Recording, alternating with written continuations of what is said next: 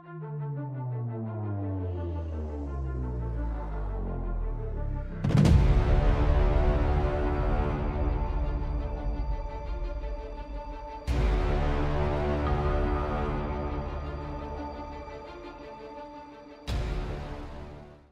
working its thing, and we are live.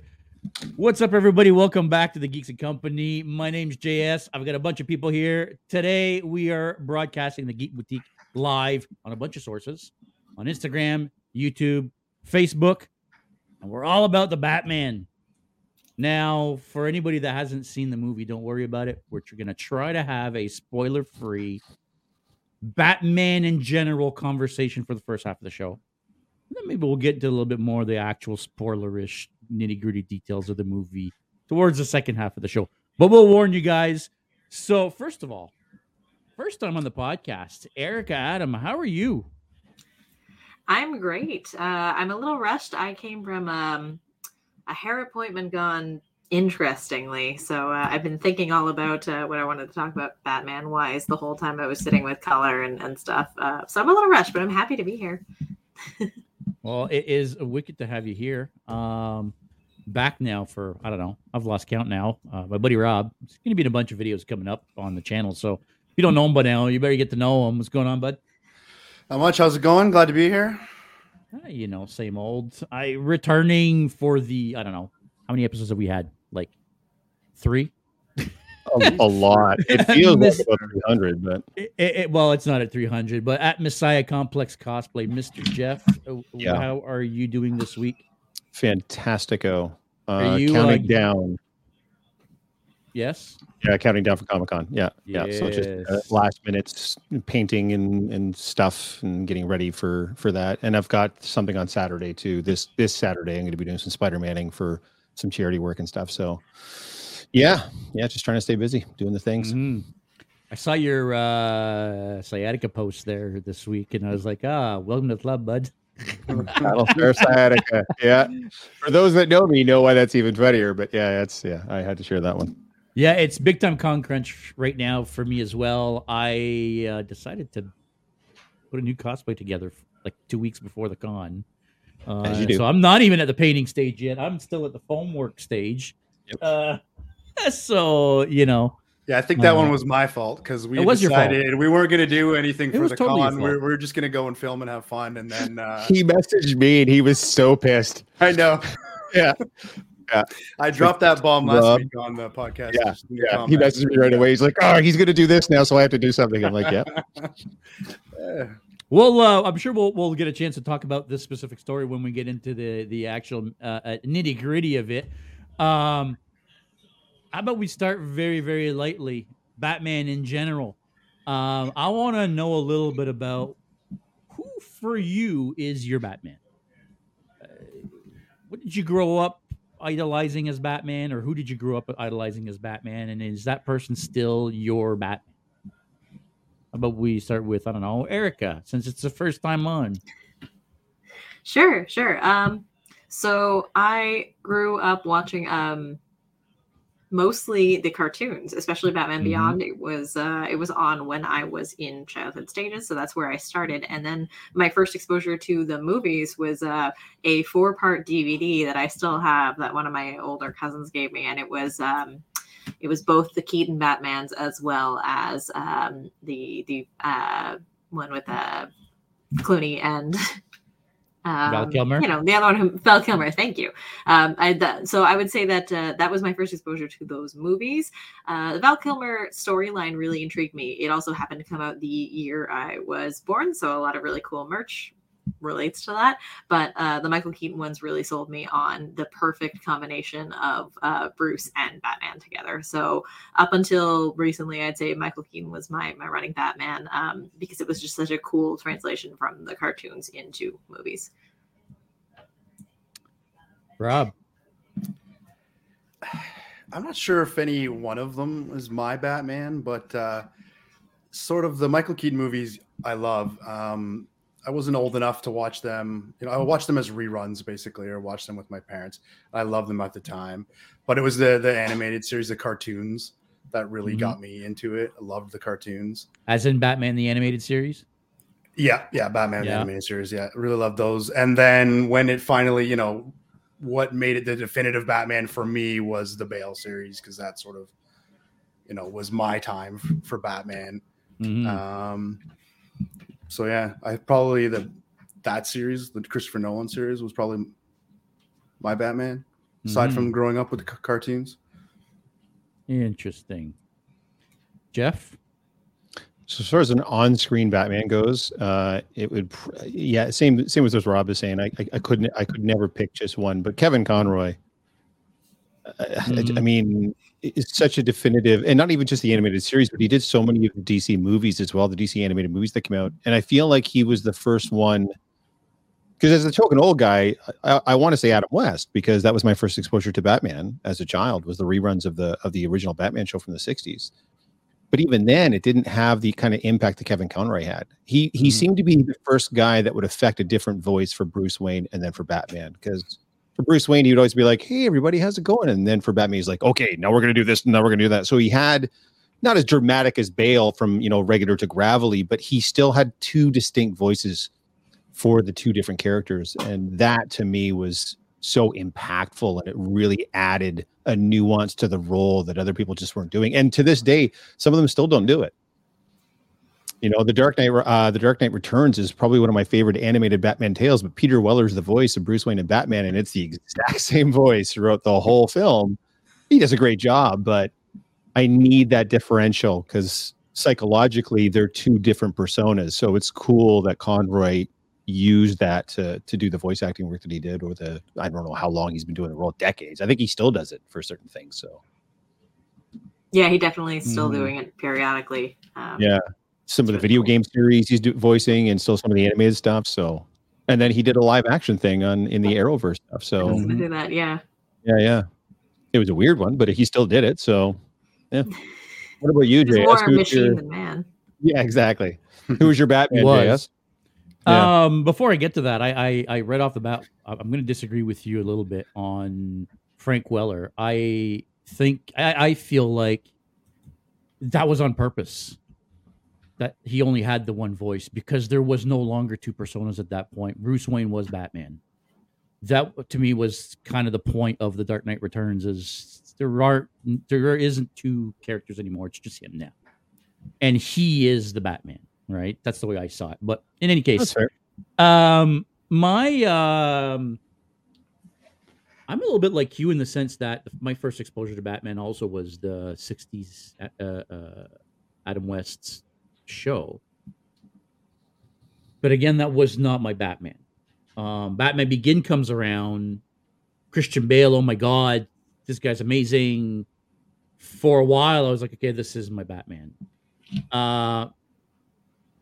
Ben Affleck, I think for me, has really been the closest to a Batman for me again, partly because of the Dark Knight Returns. In my mind, Ben Affleck is that Batman from the Dark Knight Returns. Right. He's the older, grizzled, has no fucks to give Batman, right? So for me, he was the Batman for a while, but I gotta say, if you haven't seen this new movie, I was skeptical at first when they announced he was going to be Batman, but I really, really liked him. Not so much as Bruce Wayne. Maybe that's a conversation I want to have right now, and that's actually where I wanted to go. Is he's not really Bruce Wayne just yet. There is not that personality. But for you guys, I don't know that we can have that conversation without dropping some spoilers, though. No, I'm not talking about him specifically in that movie, but the personas of Bruce Wayne and Batman. That's I know, but there's a reason why he's dropped that persona in the film, and it's detailed, and it's kind of part of the plot. So I don't know if you want to delve that deep into it yet. Again, I'm not. I don't want to talk about that as far as the Batman goes. I want to talk that as far as Batman in general, the Bruce Wayne persona and the Batman persona. Right. Whereas for me, Michael Keaton was always a great Batman and a great Bruce Wayne. Val Kilmer was a great Bruce Wayne, sucked as Batman. Yeah. That's why Michael Keaton held it for me for so long. Because he was the best balance I found. I think it partly came from his Batman in the movies in particular was there was less of it. It was way more show than tell. He didn't have a whole lot of lines, partly because he didn't like doing the voice, so he did try to switch it up, but it wasn't a lot. But when he did, they were performative, but they weren't as involved as some of the other ones, where you see like Bale spends so much time in the suit that a lot of his lines are delivered that way. And Michael Keaton found like a really cool balance, being Bruce and being the charismatic billionaire he's supposed to be. And then in order to keep that edgy Batman, he just showed less of himself, because I think he recognized that he's not an edgy guy by any means. I don't think he's ever been in most of the stuff that he does. And so by keeping it minimal and very like mysterious, and that went well to the whole Tim Burton aspect, like that made it a really good balance between Bruce and Batman. Yeah, it's interesting because I completely agree. It's a 3-part role when you think about it. Superman is the same thing to a lesser extent, because you have the public Bruce Wayne, the billionaire, playboy philanthropist, chairman of the board, running Wayne Enterprises. Then you have the tortured soul who watched his parents killed and dedicates his life to being the world's greatest detective, the world's greatest martial artist. And then you have the violent, vengeance-seeking, brutal guy that just goes out every night and literally beats the shit out of people all night long to try to make Gotham a better place. So it's hard to find a balance. It's not just 2, it's 3. Very few of them have been able to pull that off and pull that off well. And yeah, when we talk a little bit later on about the new movie, there's a reason why one of those is missing, and we'll jump into that when we get into the second half. Keaton did a pretty good job of trying to balance the 3. Bale did a very good job of balancing the 3. You got to see Bale be, buying hotels and driving fast cars and having loose women, and then you got to see him at home literally making batarangs with a sander and spray painting the suit, and then he does the gravelly voice, and then he goes out and beats the hell out of people. So he did a pretty good job of juggling those 3 roles. So, Rob, what do you think? I feel like sorry, go ahead. Bale did a great job, I think, as the Playboy Batman, and the gravelly, gritty as a regular Bruce Wayne. And that's where I think maybe he wasn't the best, but, right. But he certainly did a great Playboy Bruce Wayne for sure. I just feel like he was less and less Batman the more the trilogy went on. I can speak to that from more of what I felt was more of a marketing perspective for those movies. And it's kind of my biggest complaint with them, because they're great and I do thoroughly enjoy them. And every time someone asks me my favorite ones, I put those lower on the list, because despite being good movies, they're not Batman movies to me. I think part of the thing was especially Dark Knight. Batman Begins was a little bit of a slower release. People weren't really aware of it. Dark Knight picked up in popularity, but it was at a time when superhero movies weren't as big as they are now by any means. They were quite small and much more of a niche market. And so their goal was to appeal to people who were coming for an action movie. They're like, so what would the guy who watches James Bond want to see in a Batman movie? How do we make this a superhero movie without it being about superheroes? And I think that's part of what The Dark Knight did, is that he felt less and less like Batman and more like your average James Bond action hero, because they needed it to appeal to a wider audience, because they had no idea that it was going to take off. Superhero movies were going to take off. It was all a big gamble. So they really wanted to play it safe that way. That's a great point. Yeah, for sure. Yeah, I guess Nolan sat the cast down and viewed Blade Runner for them and said, "This is how we're doing Batman." Yeah. So that's pretty accurate as far as that goes. Lots of action set pieces, very dark and gritty and grim. Yeah. In the same vein, I think I told everybody a couple weeks ago that not only am I a nerd, but I'm a car nerd. I've always been a car nerd. I've got a collection of little Hot Wheels still in my garage. The Batmobile has always been its own character for me in Batman franchises. I mean, we've seen the Batmobile from this movie and all the marketing material, which I friggin' loved. I don't understand people that don't like it. I saw so many comments of people saying, "Oh, what the f- is this?" Blah blah blah. A muscle car as his first Batmobile. Oh, dude, that blew my mind. I loved it.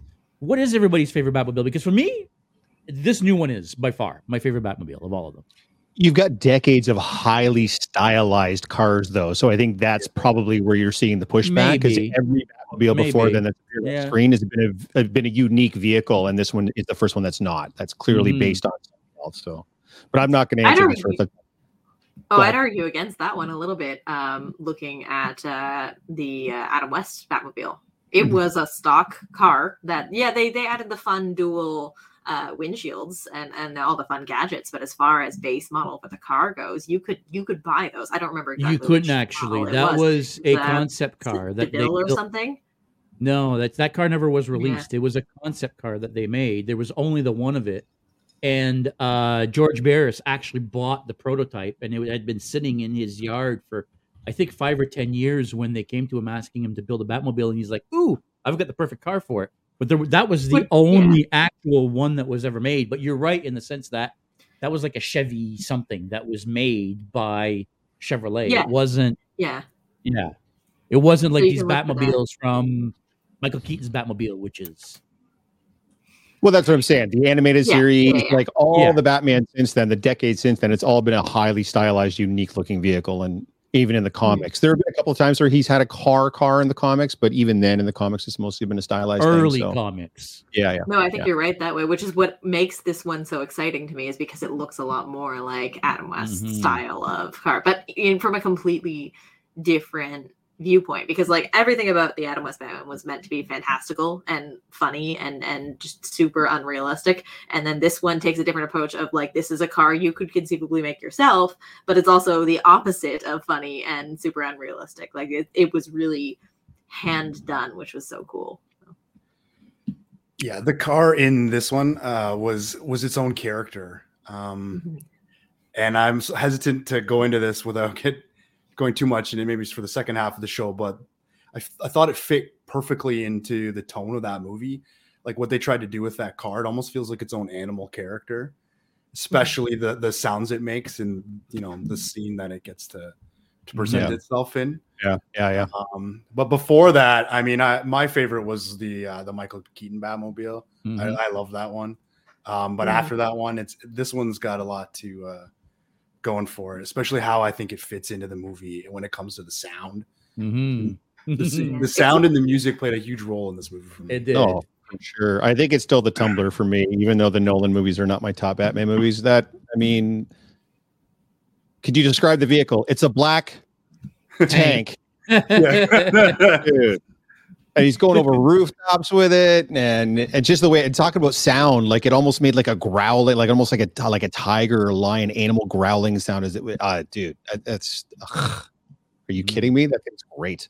Yeah, I think the use of sound in the Batmobile has been a thing that's evolved from the 80s movies and onwards too, and I think that's really cool. You didn't really see it in the Kilmer or the Keaton, or rather the Clooney ones, because you got a Batmobile very briefly, but the Keaton one too, it wasn't a growl, it wasn't aggressive, but it was kind of it had like a purr to it more, which is really cool. But it fit like the streamlined feel of the car, and when it would roll up, and you know what, for movies with Prince as your soundtrack, you kind of need something that's a little bit more cool and edgy and delicate, and I think that was really cool, because then when you look at the more rough ones like the Tumbler, like they looked at how they can keep adding more personality to these vehicles, and sound is absolutely the way to do that, and they like turned it completely on its head from the cool sounds of if Prince were a car into tanks, just tanks. They're just angry tanks. The armor on that Keaton Batmobile was super, super cool, though. When it goes into lockdown mode, it's my favorite thing. I had a button, and then all the armor. Man. It's my favorite. And then you cut to the people trying to pry it open, and it doesn't work. I always thought and that was the bombs fall where out. do you park that thing? Yeah. Yes. Yeah. Dope. I had those earrings. I had those made as earrings for my prom in high school. Tiny little Keaton Batmobiles. Perfect. So in the comments we have Jerome. He's saying the new Batmobile was legit terrifying in all the good ways. I loved it. I agree. Corey, agree with the Tumbler. It's my fave. I love the Tumbler too. So do I. It was a bit over the top, and it's not my favorite. I really, it tickled my tech insides and my the military aspect of it, because it's kind of what it was meant to be, a tank. So it was really cool in that respect. But I think it comes in maybe number 3 for me. I got to see the Tumbler and the Batpod. Oh, really? Yeah, nice. At the Scotiabank Theater, right downtown Toronto, with the IMAX Theater. When The Dark Knight released on premiere night, they actually rolled the Tumbler and the Batpod in, and I was walking my ass from work to the subway to get home, and there they are back in this tumbler off of the flatbed, and it's got like an actual muscle car engine. It's got like a Chevy 350 engine. It sounds like a Corvette. Blah, blah, blah, blah, blah, blah, blah, blah, coming off that trailer. It was amazing. I loved it. And I agree that the tumbler was one of the good ones. The Arkham series tumbler, Batmobile, which was a little bit more tumbler-ish. It was a little bit more military-ish, more armor-plated type Batmobile, I think was amazing as well. I really loved that one too. I love the techie ones. Even though this new one's not techie at all. I love those high-tech ones like the tumbler and the... Yeah. I mean, he is year 2, right? So he's just getting started. Exactly. Oh, it fit the horror vibe that movie was skating on very, very well. If I saw that thing bearing down on me, that would scare the shit out of me. So it managed that easily. You saw the look on Penguin's face. Again, no spoilers. It's in the trailer. So you see the look on Penguin's face when that vehicle's bearing down on him. Yeah, that was scary as all hell. Yeah. I was also really excited that wasn't the only use we got of it. Not to talk too much about it too soon, but that I was afraid that trailer scene was going to be the feature shot and we would get nothing else from it, because I think it is a really important character piece, but it wasn't, and I was glad that they used it in really good ways. So that Penguin shot led up the anticipation and the excitement, and then it delivered. Mm-hmm. And that's what Wayne's saying here. The Batmobile of any era is its own entity. If Batman is the Dark Knight, then the Batmobile is his steed. The car has been as powerful, stylish, and terrifying as the owner. So, and then Tana chimed in and said Keaton's Batmobile all the way. So yeah, it's a good discussion. I don't think any of us picked the same car, so that's good. I kind of feel like the Batmobile was always Batman's sidekick more than Robin was. Oh, that's sorry, Robbie. Sorry, Robbie. I just saw it in the chat. Are you kidding I'm me? sorry, bud. Robbie's interchangeable. I'm sorry, bud. Yeah, well, we've had 4 Robins, 5 Robins, something like that. Anyway, they're disposable. The Batmobile is not. Well, you know what's consistent through every particular run? The Batmobile. Nobody switches cars mid-season. True. Wayne saying Arkham Knight Batmobile is killer, but the 89 Keaton is my favorite. Robbie saying also the 89 Batmobile all the way. Megan saying every time you guys say Tumblr, my brain keeps thinking Tumblr, the app on the internet there. That do you think the Batman Year One animated movie is a perfect prequel to this movie, or are there discrepancies? That's a very good question. Is it time to start talking about this? I'd have to rewatch Year One or even reread Year One because I don't know how. I don't know about discrepancies. Would it be a perfect prequel? I don't know. It kind of fits. I don't think there's anything that contradicts it. I don't think so. It doesn't go in the direction that Year One does. No. Other than the interaction with Catwoman, because he does meet Catwoman in Year One. Yes. And that whole kind of storyline plays out in Year One, not by Year Two. The only sort of contradiction, I guess you would see. I mean, so we got to be honest that they had said right up front that this movie was going to be a mix of Year One and The Long Halloween.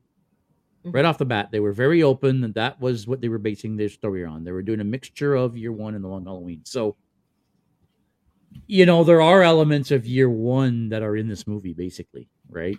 Oh, for sure. But if they said it once, they said it a million times. That he kept on saying himself, "I've been doing this for 2 years and having no effect," or whatever. So it's clearly that he's been at it for 2 years. It's said multiple times. So, and he's already got the car, he's already got the suit, he's already got the signal. You know what I mean? Like he's already established a rapport with Gordon. So clearly he has been doing it for some time. It's not a pure Year One where he's out on the street in a toque and gloves and fighting guys trying to get a sense of where he belongs and what he's doing. So yeah, just we know didn't what the need Batman that is. either. No, I agree. I agree. If I had to watch the Waynes get shot on screen one more time, I think I would have walked out of the theater. What, they were shot? I had no idea. They didn't tell us how they died. Way to spoil it, Erica. What about the pearls? Guys, I'm telling you. No, I'm happy we didn't get that. I'm happy they went the Spider-Man type route where we didn't need to see that again. We know who Batman is, for crying out loud. He's the most popular superhero in the world. Like, arguably the most popular literary and screen character probably of the last 100 years. I don't know who would even top him. So it's. Yeah, I would agree with that. You go the deepest, darkest. I mean, I'm sure some nerds would be like, "Well, actually," yeah, no, but yeah. So, question in the chat here: did you enjoy the casting of the characters? Okay, are we just going to go ahead and start talking about the Batman? Because I feel okay. like we're 20 minutes. Everybody's okay, kind of getting us in. Yeah. Before we do get into the movie, so I had three things I was going to ask you. I was going to ask you who your favorite Batman was, who your favorite Batmobile was, and who your favorite Batman villain is. I want to get to that before we start talking about the characters, because we've seen more villains in this movie, or at least they've Easter egged more villains in this movie that I think we've ever had in any Batman movie. So we'll get to that in a minute. But who's typically your favorite villain? So you're talking in general. Villain. In general. Okay. Across all the Batman. Across all the Batman. Comic books, animated series. Who's your favorite villain? Batman specific villain, right? From his gallery of rogues. Gallery. Yeah. Notwithstanding to this recent movie, but my favorite has always been Riddler. The Val Kilmer, Jim Carrey Riddler was so ridiculous to me that I couldn't look away, and so I started investigating in all the cartoons and how there are. What I like is that he's never the same character in every medium. Like they rewrite him a little bit every single time, and I think that's really cool and adaptable, including in this movie. Rob? And then there was stunned silence. Yeah, this movie aside, I really, really enjoyed Danny DeVito's Penguin from that movie. I thought that was amazing, and I really enjoyed the whole Tim Burton world of that at that point. Well, I think we've probably had enough of Tim Burton stuff for right now, but at that time, it was different. I think unique, and I really liked how he did that role at that time. Cool. I'll be the cliche, the Joker. Again, if we're saying Batman is the greatest literary character of the last 100 years, the Joker is easily the greatest literary villain of the last 100 years through all media. Iconic. The role's been done numerous times, and in the comics, he plays such a huge, important role in Batman's life. The two are the reason why each other exists. So it's hard. They're the yin and the yang. It's hard to have one without the other. And then we get crazy, great performances like Jack Nicholson and Heath Ledger, and I'm going to say it, Jared Leto, and Mark Hamill, and I mean, take your pick. We could have a whole hour episode just talking about Joker interpretations over the years. So yeah, dude. What about you? Yeah, Joker is mine as well because of Mark Hamill. Again, Mark has done the Joker for as many properties as, Rain Cramp, Batman. Yeah, animated. Yeah, right alongside Kevin Conroy. He was Kevin Conroy. Thank you. Yeah. He was in all the animated series. He's been in a bunch of movies. He was in the Arkham games. Mark Hamill, for me, is the definitive Joker, and just absolutely mental. Like, he's truly crazy and scary. Yeah, Joker for me. Should we get into the conversation of the movie now? Because I want to spoil this little tiddly one little comment from the chat here. Arkham Scarecrow. I'm gonna. You know what? Arkham Scarecrow was good. Yes, another great villain for sure. I agree. So let's get into the movie. For our friends on Instagram, if you are watching, we have almost hit the halfway point. We are going to start talking about the Batman, the Robert Pattinson, the Batman 2022. Spoilers are going to abound. We cannot talk about this movie without giving them away. I know the movie's only been out for a short time, so I apologize. But if you don't want spoilers, beat it, because we're going to drop them hard and heavy, because all four of us have seen it recently, and it's foremost on our mind. So you've been warned. I'm going to give you like 30 seconds, and then if you're still here, it's on you. By the way, Wayne saying my favorite Batman villain is Ra's al Ghul, another amazing pick, easily in my top 3 or 4. From the comic and the animated series, he's one of the few people whose skill set and global match his own. Ra's al Ghul is Batman's Moriarty. Yeah, absolutely, for sure is. Yeah, that's actually a really good way to put it. The joking Mr. Freeze comment. I know it's a joke, but I actually really enjoyed Arnold. It was wildly, laughably entertaining in a movie that needed that kind of stupid humor. So that's a Oof. joke, but I liked it. Yep. Nope, that's fair. I'm with you on the Jim Carrey Riddler as well. Yeah, same reason. You love needed stupid humor for these. Yeah. Yeah. It was so cool what the animated series did for that character, though, building in that story of his wife and the disease, McGregor's disease, and everything else. What, giving that came from the animated series? At least it got built out in the animated series, and it gave that character a lot more depth than just a mwahaha mustache twirly nonsense. He was this tragic character now that we could empathize with as to why he's doing what he's doing. So, yeah, Mr. Freeze is a great pick. I don't know about the Arnie version, but yeah, to each their own. Yeah. Welcome to the Ice Age or whatever. Dinosaurs. Yeah. Oh, the dinosaurs.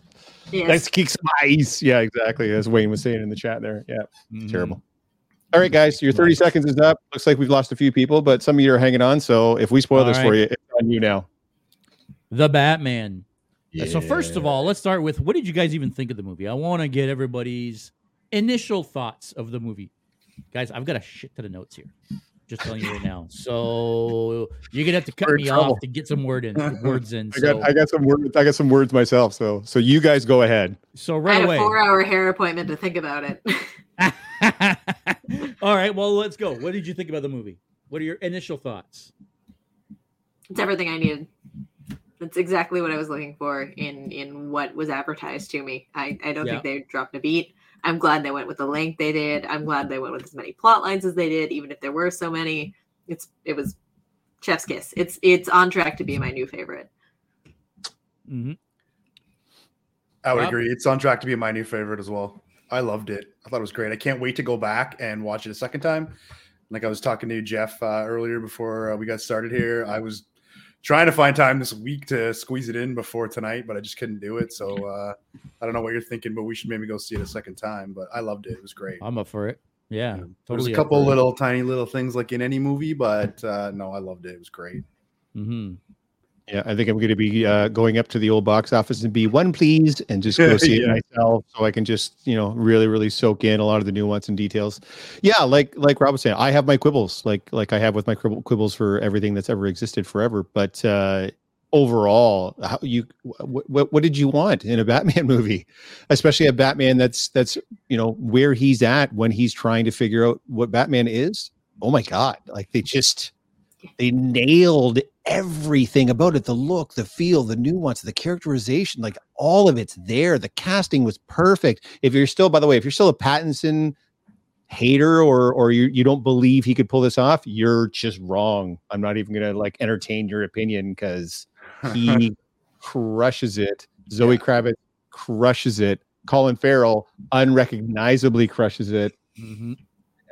Everything. I will hear no other arguments about it. Yeah, there's no debate on this. Yeah. If you don't agree, you're getting booted out of the channel.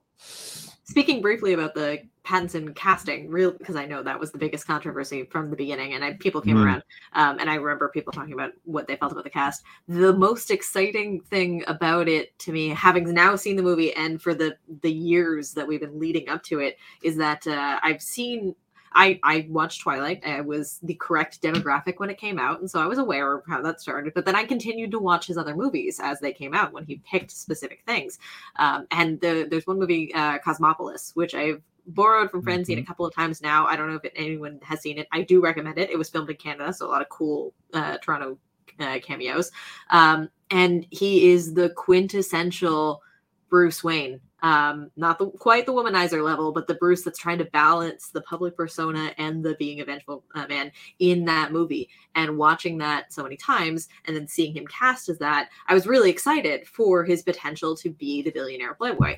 In this movie, we didn't get that for obvious plot reasons, but it makes me really excited for the future because as he moves on, I'm already committed to him being the perfect playboy Bruce Wayne balance. And I think it's going to lend that really well. What about you, JS? How did you feel about the film? Yeah, I freaking loved it. It is my favorite Batman movie. One of my favorite superhero movies, I think. I'm seeing a lot of the comments fly by here in the chat. Yes, it was a little long, especially at the end. For me, the ending at one point, it's like, holy cow, let's go. Let's wrap it up. Yeah. But otherwise, I loved it. I love that we finally got a proper like murder mystery type movie, right? Like a detective noir Batman. The castings, World's Jeff, like you Greatest said, Detective. were all That amazing. was- World's Greatest Detective, although he's not yet. And they actually, Penguin takes a jab at him, right? Oh, look at you, Mr. World's Greatest Detective, and you can't figure this out, you know? Yeah. So he's not yet, but he's getting there. Like we actually got to see him as an actual detective. Like Jeff said, the castings. Colin Couldn't have Farrell. been better. Yeah. They could, all of them. They were all good. Everybody was good. I didn't know that John Turturro was even going to be in this movie. No, I didn't know Carmine Falcone was even part of this story. Yeah, I knew he was in it. I'd seen something, but I didn't know he was Falcone, and I didn't know Falcone played such a big role in the plot. So yeah, so that was a great plus for me. One thing I want to bring up too, JS, I don't mean to interrupt. I love how they made the Waynes fallible. Because that's never been done before. They made the Waynes real people that make mistakes. Things happen. The Arkham tie-in's a little weird. I don't know if there's any basis for that. Maybe I'm just not as versed in Batman lore, but I don't remember. His mother is in Arkham. Okay. I that's something that kind of went by me. But other than that, I love how they made the Waynes human. Yeah. He screwed up. She was a little bit crazy, and he tried to protect her, and he made some bad decisions, and it led to this, and That's fantastic. It was a very humanizing movie all around. Very much so, and I really appreciated that. That was a bold move for them to do, to villainize these people that have been put on pedestals since 1938. Yeah. I think that was the best way to do that. Yeah. Really quickly, I think that... Oh, sorry. Go ahead. No, go ahead. I think I talked over somebody. No. No, you're good, Erica. Go ahead. Yeah. I think that was a natural progression from the Nolan films, because those, especially Dark Knight, they looked at trying to blur the black and white and give you a gray zone, especially with bringing down Harvey Dent in the movie like that, and showing you like you're one bad day away. And I think that was good, but there was still such a contrast between there's a clear hero. Doesn't matter who's one bad day away. Batman's still the good guy. Doesn't matter. And I think this movie was the natural progression of, okay, but what if we take away the heroes? What if we've already blurred the villains? You know that's possible. It's super easy for one person to become a bad egg. But what about the people that were infallible, the gods of these stories, which was really cool. Nobody was godlike in this, and they even showed that with Falcone, who should have been the god of the underworld, and they brought him down, and it was great. And I think they did a really good progression of they actually blurred the lines. They made it really, really gray, and that was cool. I think they've got a lot to do with that. It was so neat. There's a shit ton of comments in the. We've all kind of had our initial take. Let me get through some of these for us. Best part of the whole movie is that they showed him with eye makeup when the mask comes off. Says Coronas cosplay. I agree. Very cool. Done that, yeah. Yep. Wayne saying the Batman is 8 out of 10. Solid movie. Great cast. The soundtrack. Hell, Something in the Way is Gotham City's new theme song. A really great in the first and second act. Easter eggs galore. Seeing it again. It was funny at parts. It did have some levity to it, not a Marvel style of levity, but some levity to it. Corona saying the action and the story was fairly well paced, but when people are just walking, looking around, they move so slow. But yeah, the story, characters, design, tone, etc., are all great. Haven Creative is asking an interesting question: is this the first time Selena has been written as Falcone's daughter? Spoiler alert. So in The Long Halloween, she was Falcone's daughter. Okay. I think that's only in that story. They took that right out of The Long Halloween. I don't think she was ever Falcone's daughter anywhere else, but I could be wrong. Batman expert can maybe correct me on that. Wayne saying again, the part where Penguin trying to walk with his hands and feet tied like a penguin. Laughed out loud at that. Loki Quinn saying the Martha Arkham connection was more of a Flashpoint thing, in my opinion. That's fair. Dream caution. All excited to see it. Corey saying, I have a hard time seeing this Batman in the DCU as a whole. What I was left with the movie feeling, yeah, that's fine. And Batman and Commissioner Gordon gave me buddy cop, the Lethal Weapon vibes. Yeah, absolutely. So here's a question for you guys then. What do you think about the Batman maybe meeting up with Joaquin's Joker? Do you think that's a better fit than trying to fit him into the overall DCEU? Do you think you could meld those two very visceral properties together? I know they've already got Barry Keoghan set up to be the Joker in this universe, so I mean it's not going to happen. But do you think that would be a better fit than maybe some of the other pairings that you could come up with for the Batman to be facing off against? He's the only Batman I could see facing up with Joaquin's Joker. I can't picture a single other one taking that for what it is, because if nothing else, like as you mentioned earlier, this is the one where we see his parents be fallible, and we recognize that he doesn't see the good in everybody necessarily. Tries to, but he's learning that's not the case. So I think he's the best chance. And I feel like the Joker movie actually showed us that Thomas Wayne wasn't a nice man, right? He was a jerk. So yeah, I think that could kind of fit. Yep. Although I don't think they're ever going to do that, but I can see that. Yeah. That Joker movie was great on its own, but I don't feel like it would be the right casting choice to pair up for the next movie. No, that's fair. That's fair. Yeah, I don't feel like, and as weird as this is going to sound, I don't feel like that Joker needs a Batman. That's fair. Yeah, I get that. I don't think it does. Sony's have a kind second of and maybe even a proved- third movie. You know, You can have a Venom without a Spider-Man. I think you can have a Joker without a Batman. The character's intrinsic Especially since- value is. Go ahead. Yeah, that character. Oh, sorry, that character just to me, he wasn't the Joker.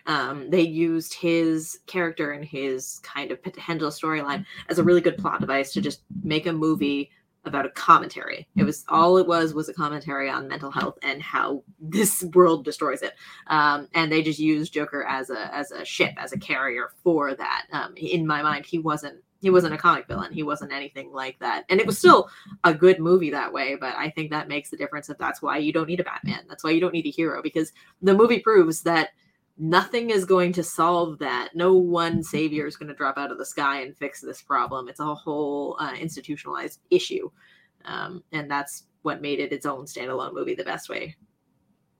That's fair. So what's your guys' biggest, I don't want to say failing, but what's your biggest gripe with the new film?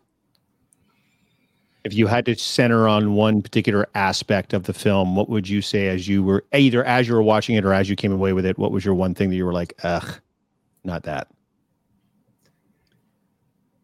The one I can think of right away that I can also argue with myself on is I knew it was a 3-hour movie going in. I was prepared for that. I was prepared for lots of plot points because they have the time to do that. I appreciated that they did tie up all the loose ends that they needed to that weren't going to be involved in future comics. But I think it was a lot of individual scenes. So every time a scene would end, it would seem like it's ending. Like they did a lot of tying up that seemed too much like a conclusion to me. I think they could have ended some of the plot points without it seeming like they end. Like when he's walking through with the torch in the water, could have been a closing shot right there. There could have been multiple different times where they ended. So I think they made the individual plot points too finite and too over. Like they ended it too well again and again and again for 3 hours. I felt that way about the scene at the end where him and Catwoman are parting ways and saying their goodbyes, and then they say goodbye, and then they hop on their motorcycles and they ride off, and they're like crisscrossing and flirting with each other, and then they stop at the crossways, and then they drive away, and it's like, you already said goodbye 3 minutes ago. We had to watch this for another 5 minutes. So yeah, there's a few scenes like that, and it still wasn't the end. Yeah. And do you think that's just hubris on the part of Matt Reeves because he's such a popular and hugely successful director that when he came in, Warner probably just was like, whatever you want to do, man, like knock yourself out? I think for me that there's a lot of setup in those final scenes that we're not necessarily seeing just yet. I think a lot like that scene with the Joker at the end where the Riddler is sitting there and the Joker's in the cell next door, talking to him. I feel like that's a setup for what's to come as well. I feel like a lot of it wasn't about ending this movie, but about setting up the next one or two. I think that's what that ending was for, personally. Absolutely. So for that, Reeves, I think they could have just left it a little less cinematic at the end of each setup because it felt like the conclusion every time. Yeah. Though be careful because Reeves has specifically stated that Joker is in fact not you're not necessarily going to see the Joker in the second part of the movie. He's like, everybody puts the Joker in the second movie. We're probably not going to do that. So you may not And see that's him in fine. the next film. Yeah. You're going to see him, though. There's no way they're going to do a whole trilogy and not have him in there anywhere. But yeah.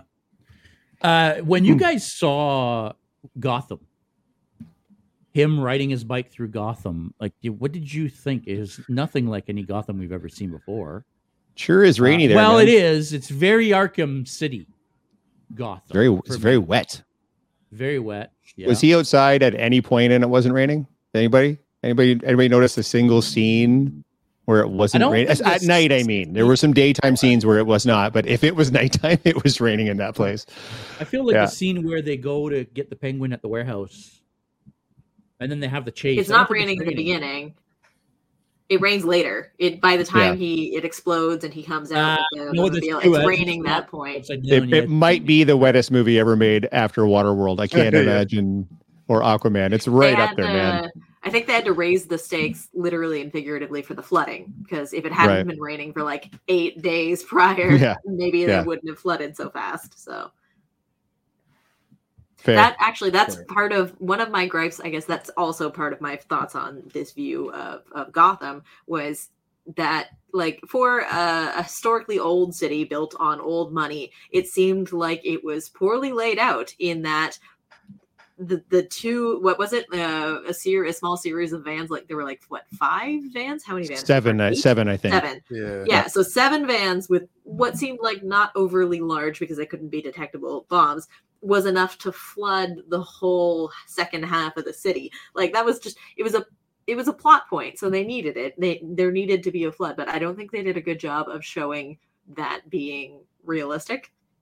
Especially in looking at the aerial shots of Gotham, which look cool. They super did, like the cool wavy shapes in and around the rivers. Like, that was great, but it didn't look like the realistic kind of situation of these vans. This is what causes the whole flood. It was just poor city planning.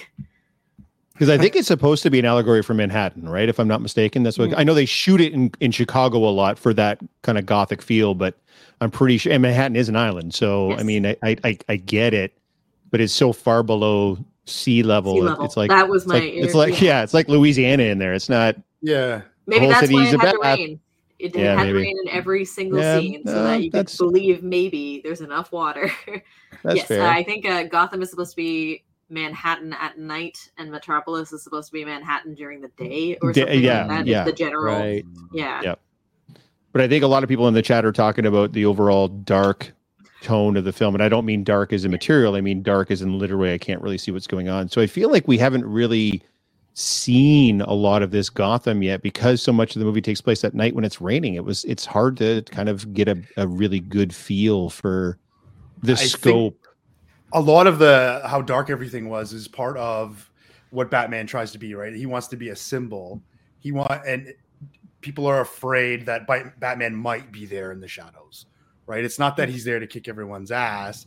It's just that he kicks enough ass that when that bat signal goes up, the bad guys are like, I'm getting out of here, because he might be in those shadows over there. So there's a lot of time spent on just a random shot in a dark alleyway you couldn't see down, because Batman might be there, right? So that was definitely they explain that too, which is really good of them to explain that. That's the whole mythos of why he does that. So and I think they played that really well. And for me, really did. Gotham, let's be honest, I mean, Batman roams at night.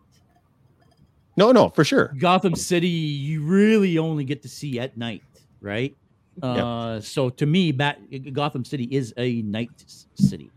When you're playing Arkham games, it's nighttime all the time, right? Yeah, I think as the movies progress, and like Erica was talking about earlier, and now we can explore a little bit more, he doesn't have a Bruce Wayne persona in this film. He specifically says he's given it up because he's pursuing the Batman so much.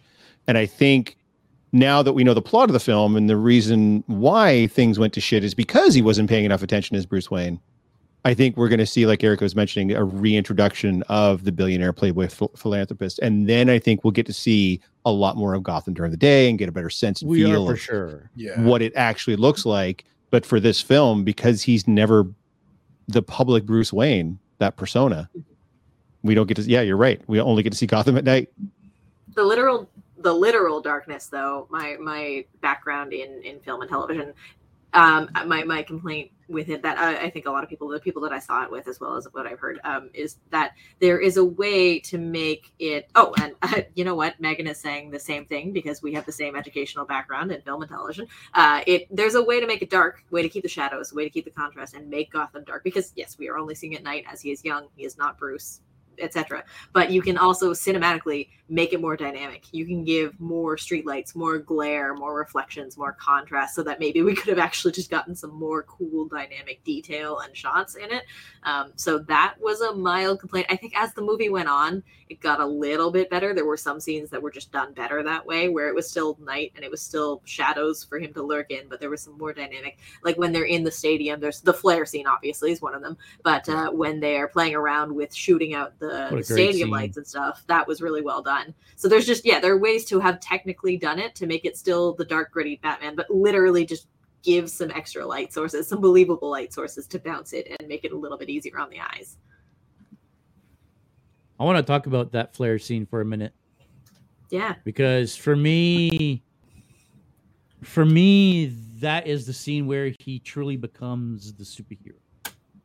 Yeah. That was beautiful. that scene for him, right? Him losing his mind, beat the shit out of the guy and realizing, well, wait a second, this is not who I am. And then jumping down, cutting the thing, falling in the water, helping the people out, putting kids into the helicopter at the end. Like, that was his moment where he actually becomes the Batman that we know. Yeah. The Batman. He's not just Batman anymore. He's the Batman at that point. No, he goes. I love that scene. He goes from vengeance to hope. Literally, yeah. That's he says that. He's like, it's about hope. So yeah, no, you're absolutely right, man. Nailed it. And you can see it on, despite the darkness and the facial expression limitations with the mask and everything, you can see that change as soon as he stands up from beating the pulp out of someone and looks over and realizes where he's needed. And you see that change in his posture, in his face, and then he jumps right into the water. And he's not just like running away into the night like some bat people will. He's running to a purpose, and that was so cool. Okay, can we talk briefly about when he confronts the Riddler in the jail scene? And first of all, Paul Dano as the Riddler. Holy shit. That was the most creeped out I've been in the movie theater in a while. Favorite Riddler portrayal of all time. Crazy. Yeah, awesome. But when he starts saying Bruce Wayne, and Batman standing right there, and everybody in the audience, and they actually add this in one of the trailers. I'm like, are they really dropping this bomb in the trailer that the Riddler knows he's Bruce Wayne? And are they really doing this in the first film? But you see Pattinson, and he goes completely still. He doesn't move a muscle every single time he says Bruce Wayne. He gives nothing away. And then when he realizes that he doesn't know that I'm Bruce Wayne, he's just talking about the orphan Bruce Wayne. Then you can see his entire demeanor changes. But for that, 45 seconds where he's just like a statue, just stone-faced, trying not to give anything away to this dude because he doesn't know for sure if he knows. Yeah. He's just holding his breath the whole time. Yeah. Crazy great acting and interaction. Those two guys may not even been in the same room the way the cuts work. They may not even film that on the same day, but holy shit. What an amazing acting masterclass for the two of them in that scene, man. That was easily one of my favorite scenes in the film. You actually got a lot of acting out of Robert Pattinson, even though he's wearing a mask and not saying anything. And not smiling. It was incredible. Yeah. Does he smile once in this film? I don't think he does. No. He's very, very, very, I'm 16 and living in my mom's basement and angsty and very, very emo kind of. I don't have time for a haircut.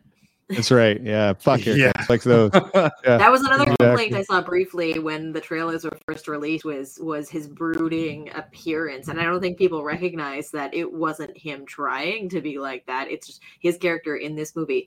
He has no time, no recollection, no concept of what he should or should not be doing to be a human. He is only this entity. So haircuts mean nothing to him. So it was perfect. It was perfect styling. It was once a nice haircut that Alfred probably forced him to get, and he just let it grow out because he didn't have time. It was perfect. No, they totally pulled a Tom Hardy on him. He looked like shit for that whole movie.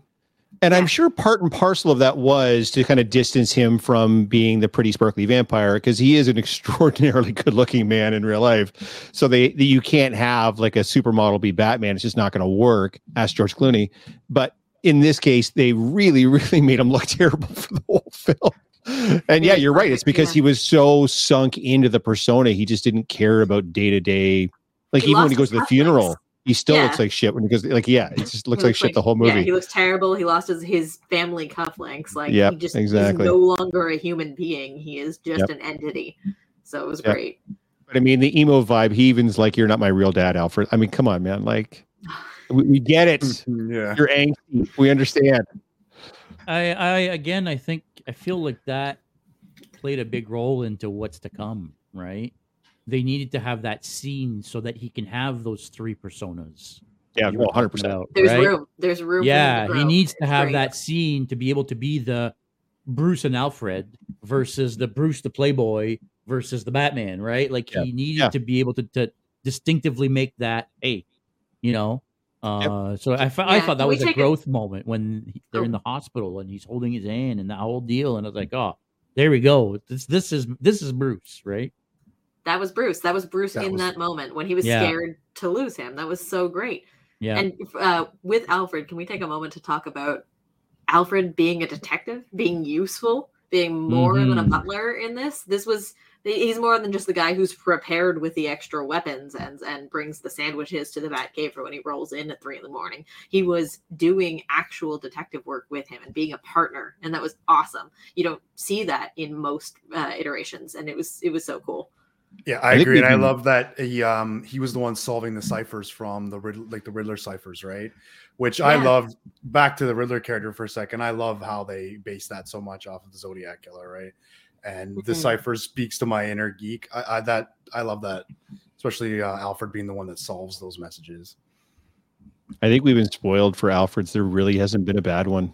Different interpretations, like Eric is saying. Like Jeremy Irons was the mechanic, and now Andy Serkis is the helps with the crime solving, and Michael Goff, everybody, and now, we've been spoiled, man. Like every Alfred has been, and Michael Caine. What are you going to say? How are you going to let out Michael Caine? Yeah. Yeah, I mean, crazy. He wasn't even Alfred. He was just Michael Caine. Yeah, exactly. Which is fine. I'm good with that. Yeah. Yep. Do you want to go through some of the comments there, bud? Yeah, I absolutely can, because I think there's quite a few. There's quite a few here. Yeah, we've been yapping and ignore the comments here. Yeah. My biggest issue. Okay, so the lighting is where we left off. Like we don't see what's going on. In terms of the setup, the Ratalata ARG website is at 89%, says Corey. That's cool. Oh, I still haven't checked that out. Yep. Wayne and the Flood gave me No Man's Land storyline vibe. Absolutely. Yep. That Valkyrie girl. Oh yeah, I know why they did it. But it can be night and still be lit. Okay, so that's what Erica was talking about. In the beginning of the movie, Batman was terrifying vigilante. At the end, when the lady was about to take the helicopter, she grabs his hand, trusting the Batman. He's becoming something more. That says Wayne. Absolutely. Kronos is saying Helm's Deep. Oh, okay, yeah, is a perfect example showing darkness, but the audience can still see what's happening. Good call. Yeah. We should talk about how he never once throws a batarang. Nope, he uses it to cut some stuff, but he doesn't. That's right. He never throws it once. Yeah. Yep. Wayne was saying, I love that scene. Kronos, I appreciate Pattinson refusing to do the superhero bod and just went for normal athletic fit. Agreed. I thought that throughout the film, that he didn't get hugely jacked. He was a very lean fit Batman. His back definition was quite good, says Corey. Yeah, it was okay, but it wasn't like, you could tell he didn't spend a year in the gym doing what a lot of them doing, juicing and gearing and getting jacked as shit, or even wearing like a muscle suit. You just got pure Batman in that, and that was pretty good. Catwoman was great. Selena were rough around the edges in her fighting. She was, Wayne. I agree. Yeah, but she was still early stages of her career. Clever, tough, chemistry. Chemistry was it helped. The two of them were friends years before coming into this film together, and I think that really helped them play off each other as far as that goes. I didn't know. Megan was saying, I was going to say the man still ripped. Yeah, but a lean ripped, which I appreciated for sure, since I'm going to be doing that cosplay at some point in the near future. Are we talking to Batman? Do we solve the final riddle? No, we have not solved the final riddle. It's at 89% apparently. He is really fit and well built. And the sun made a cameo. Yeah. There were some lit scenes, but We got the sunrise when he's carrying people out of the wreckage of the stadium. Yeah. And the Nolan movies were very clear on that too, is he does not go out during the daytime as Batman. If he's going out in the daytime, he's going out as Bruce Wayne, which we talked about earlier. That's why we don't really see the daylight, because he's just not Bruce Wayne in this film. So what did you guys think of his hallway scene? Dope. Amazing. How could you argue with it? It was. I mean, you got to suspend some disbelief. He's still taking bullets and he's not reacting to them at all. And that's not really how bulletproof stuff works. Yeah, it's not 100% like, ooh, look how real this is. But, who gives a shit? It looks dope as fuck. Yeah. So. Yeah, I love that most. Not to mention, if you think. Sorry, go ahead. Oh, go ahead. No, go ahead. I was just gonna say, I love that most of the scene is only lit by gun flash. Yes. Right. That was the only light in that whole scene is the gun flash. There's a lot of gun flash, but that's all you see for light, which was amazing. Yeah, I want to look more into the filming of much of these scenes, but that one in particular, of like how hard, how many takes, because he's known for being very good at getting, like, nailing it a couple of times. He's had a lot of practice with a couple of films that have been like film specifically, so they're limited. Like The Lighthouse was on vintage 1920s stock, so they got one take. So he's good at one take. Really? But that was. It was entirely on 1920s stock film, so they had one take for everything, which is really cool. So I'd love to know how he did with the stunts, because I know he did some of his own stunt work, including, I think, maybe that scene, which would be really cool to know.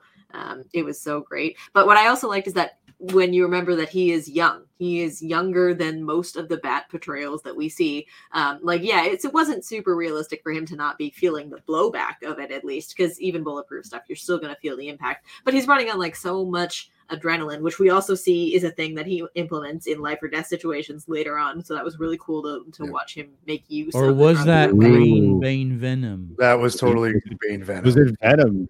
Yeah. Sorry to cut you off. I mean, totally Venom.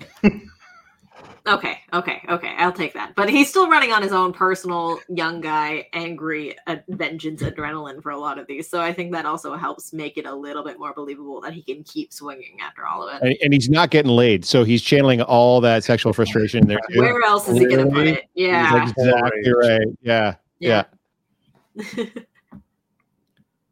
The scene. Okay, so let's talk about the Batmobile scene. Yes. We talked about the Batmobile, and then we never got into the Batmobile scene. So talk about exceeding again, we're going to spoil it here, folks. If you haven't seen it, we're warning you.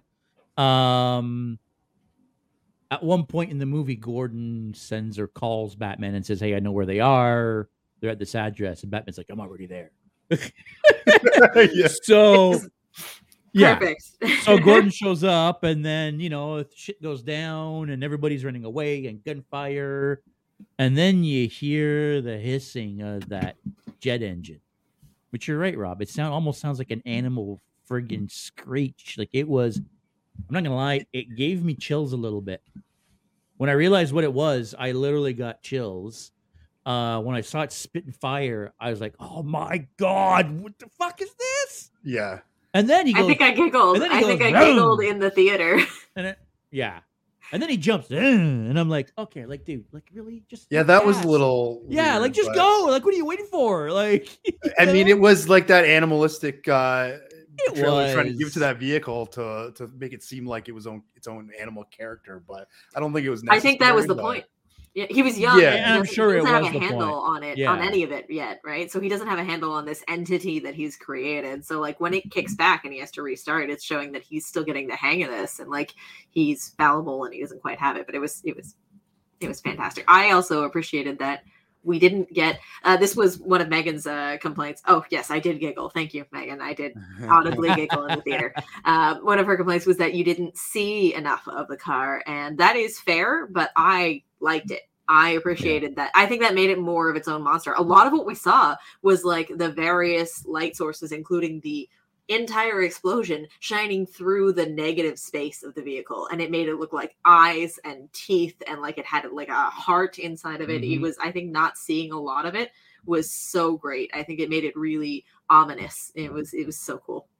I love the parallel between, because every time he would come out as Batman, it would be a pan over shot of a dark alley or a dark whatever, and you would hear him walking first, this slow measured tread, and then he would slowly appear into the light, really, really, enforcing those horror vibes. And then the Batmobile was the exact same way, where it has this slow wind up start before it just gets this huge crescendo of sound and flame and then roars out. And yeah, dude, I mean, you couldn't have done that. Exactly. You couldn't have done that any better. Yeah, the car was dope. I was not expecting much from the car. I'm like, okay, he drives a muscle car that's got a jet engine in the back. That's cool. But the way they did that, the sound design, the sound editing, and the visual, man. I was prepped about it. I was pumped about it. Like as Jay said earlier, I don't know enough about the internal workings of cars, but I love car bodies. I've been a fan of cars my whole life. So to see something that looked so distinctly handmade, but really well done, like he's been tweaking it for a couple of years now, and that was so neat. And then to see it with the bike, like, can we talk about the use of a bike so blatantly, so well? Like that was his Bruce mobile until the end, which was really cool because then he got to like meld it together. And I really loved how hand done it felt. It matched the tone of the suit. It matched the tone of all of his gear. It matched the very unfinished Batcave that he was working in. It was so cool. I think the car concept was really, I was sold from the very beginning. And then by making it its own entity and giving it so much screen time and presence, it made it even better. Mm-hmm. Megan saying it was cool, but I want to see the cool car. Yeah, I mean, we'll see if they come out with the Hot Wheels. Yeah. They'll be like Lego one. It'll be fun. Yeah, I knew when I heard it growl at the beginning. JS and I were in the same theater, but not together. And when I heard that growl, I'm like looking behind, like I see where I am. Freaking out back there. Yeah. oh yeah, I was loving it back there. I could have used more Batmobile for sure. Yeah. Talking about the Batcave, did you guys catch the fact that Bruce does not live in Wayne Manor? He lives in Wayne Tower at Wayne Enterprises. That Wayne Manor was turned into the orphanage that it gets turned into at the end of the Nolan trilogy. Mm-hmm. And that the Batcave at this point is just some abandoned subway station. Yeah. Isn't it? That was a really cool twist. Doesn't it say Wayne Terminus or something? Like, is it also not a Wayne property? It probably is. I think there's a sign across the top in stone that it says Wayne Terminus or Wayne Terminal or something along those lines. So, which would make sense. He would have to own it to. Yeah. That was really cool. I really liked that he was dissociating himself with his former life and everything, which was really cool because it's a direct contrast from like the only reason he's doing any of this. So. It also put him more in the heart of the city, which I appreciated. I thought that was really cool. And they bring that up. They talk about, Bruce Wayne living in Wayne Manor on the outskirts of Gotham. And he's not. He's right in the heart of it, which was really cool. Mm-hmm. Agreed. And I'm sure we're going to get to see more of the Batcave and how it's going to evolve along with everything else. But I'm kind of geeked to see some of it. Hopefully they say that's it. Like, I hope they don't completely redesign the suit like they had a tendency to do in the Nolan movies. The suit is extraordinarily functional. Someone mentioned that in the chat earlier too. Probably one of the most functional suits that's ever been worn on screen.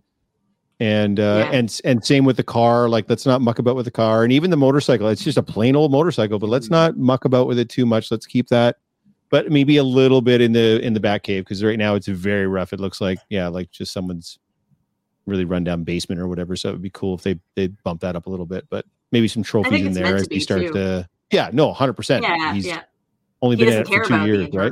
Yeah. No. He's only going to project fear to the people who are going to see his outside. So that was really neat. Mm-hmm. I think he also wanted more, Robert specifically wanted more mobility in this suit. I did catch an interview where he auditioned for the role in the Clooney suit.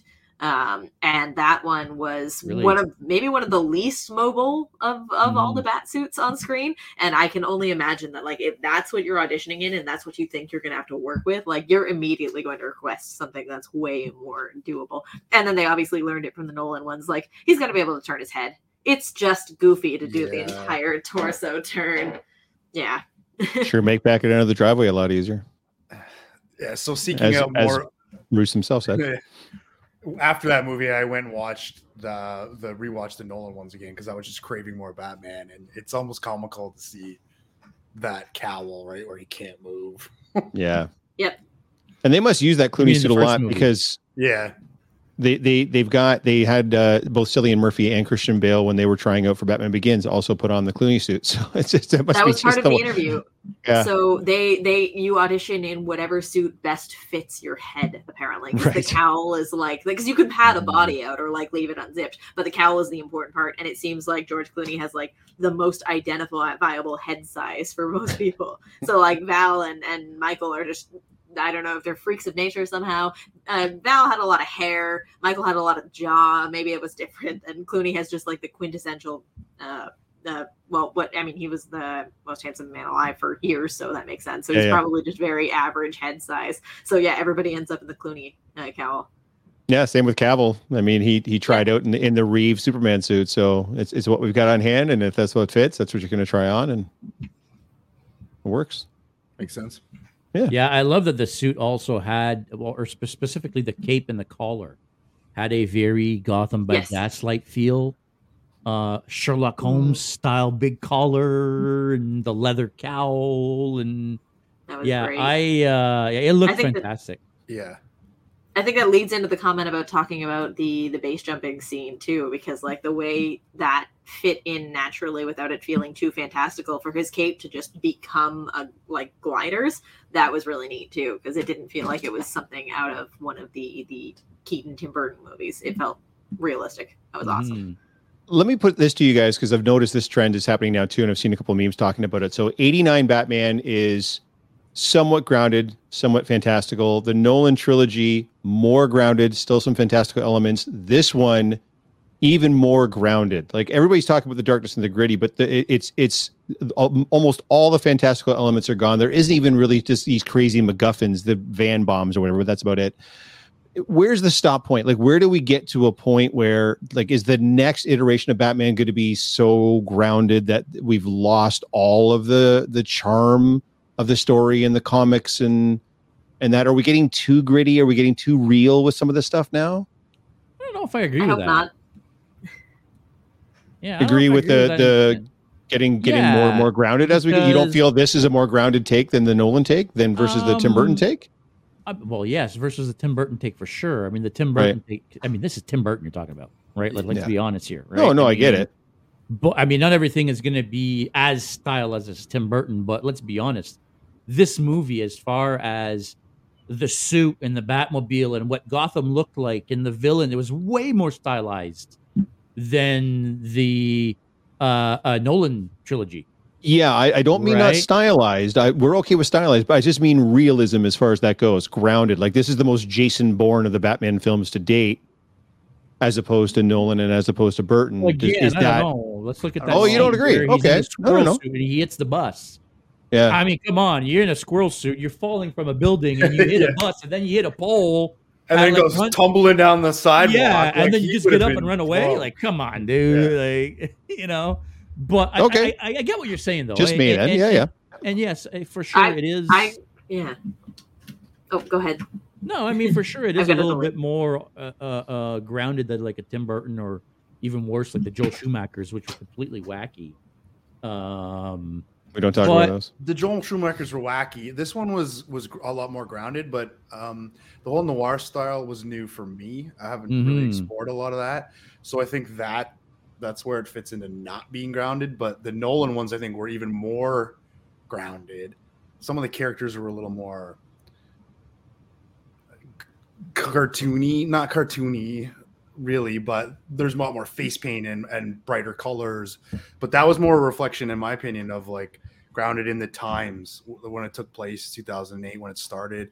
You had a lot of things like the Iraq, like in terms of reflecting what was going on in society. You had the Iraq War and certain types of shooting. So the villains and the society that was reflected in those movies were more a portrayal of what was going on in the world at that point. So I think those were very grounded in that way.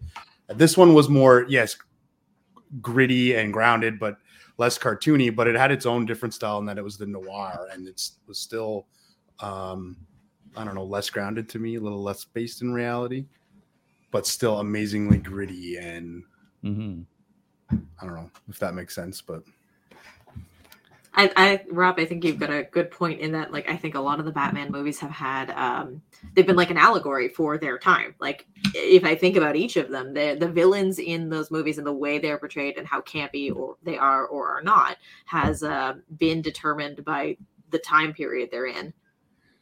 Yeah, and you see a lot of more like mental health brought up in this one as well, with Martha and the whole Arkham thing, right? Her mental health issues and linking back to the Arkham, and Bruce clearly might be inheriting some things from his mother there. It's funny. I didn't put two and two together there. Yeah, there you go.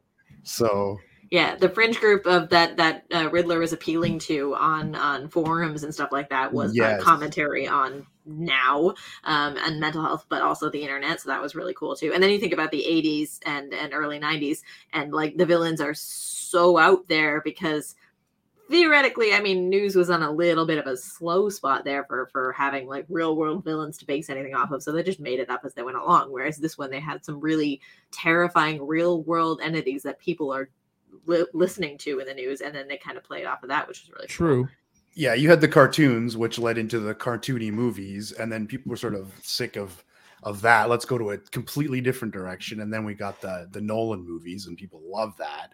So it's like, let's keep on with that vein. And we're getting a little bit, the core audience, who is us, we're getting a little more mature.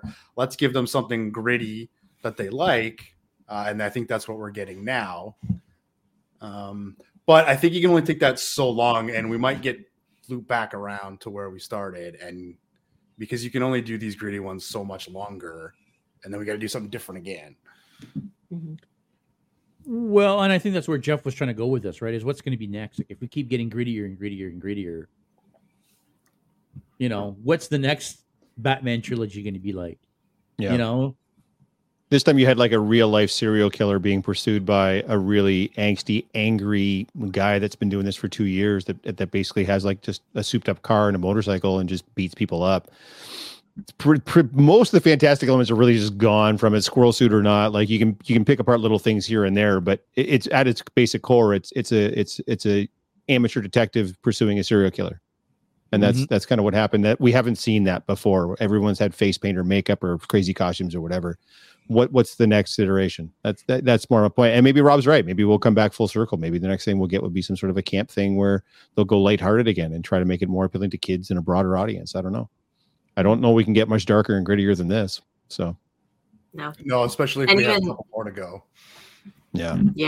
I think they've got to keep this level and then build up character development, but leave the kind of plot points alone and leave the audience that it's reaching alone and just build the characters and story, because anything more than this would be hard to watch. I think it would start to feel too real, maybe too grounded, as Jeff said, because even they tried to make it more whimsical with the design and the costumes and the elements and stuff, so that wasn't necessarily keeping it fantastical, but it was at least adding more fun to it. But then even then they literally grounded the bat flight suit, which they showed him being literally grounded him. A good way of doing that.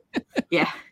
I think perhaps to the future, and I don't know the answer to this question, but how are they and are they selling Batman to my kids? And I think it's funny you say that. That's where my thought was going right now. That's as the Matt future Reeves of Batman. Giving up on kids with this. My Batman. kids wouldn't have been interested in this movie. Really, they couldn't have sat there for 3 hours through some of the longer scenes. They just couldn't have. They might have. I mean, I'm not big, but I doubt it. So, how is Batman being sold to the kids who are going to consume this after this run is done? Very likely through other media, because the Nolan Batman wasn't really that kid friendly either. True. Right. There were some more fantastical elements, and it was a brighter, more colorful style of thing. But I mean, especially with the last two films, like The Dark Knight Rises, those are not kids' movies by any stretch of the imagination. So, but you've always got other media for them to consume. There's always a Batman cartoon on TV. There's always the comic books to fall back on. And then there's always the older movies that they can consume as well and get into. Like if your kids want to get into Batman, the animated series is the best thing they could possibly do to get there. Right. So they've still got media to consume. Batwoman. Or Batgirl, rather. Batgirl this year will be a bigger draw for people, especially as a series too. That they'll have more to do that way. Yeah, different mediums for sure. We've also just announced a Gotham Knights TV show. Yep. Mhm. We got a penguin. We got a penguin show coming as well. Colin Farrell's Penguin. I have a feeling- So, yeah. Won't be for kids. I get that, but we're going to be across a lot of different media to appeal to a lot of different demographics. So, which is exactly how Batman grew so much in the first place. So Yeah. I think that's going to be he's going to be just fine. I don't think they're going to have any trouble continuing this on. So I don't think it's going to die out at any time soon. Yep. No. Wayne says I can answer that. They can sell the Batmobile, shirts, merch, Lego. Yeah.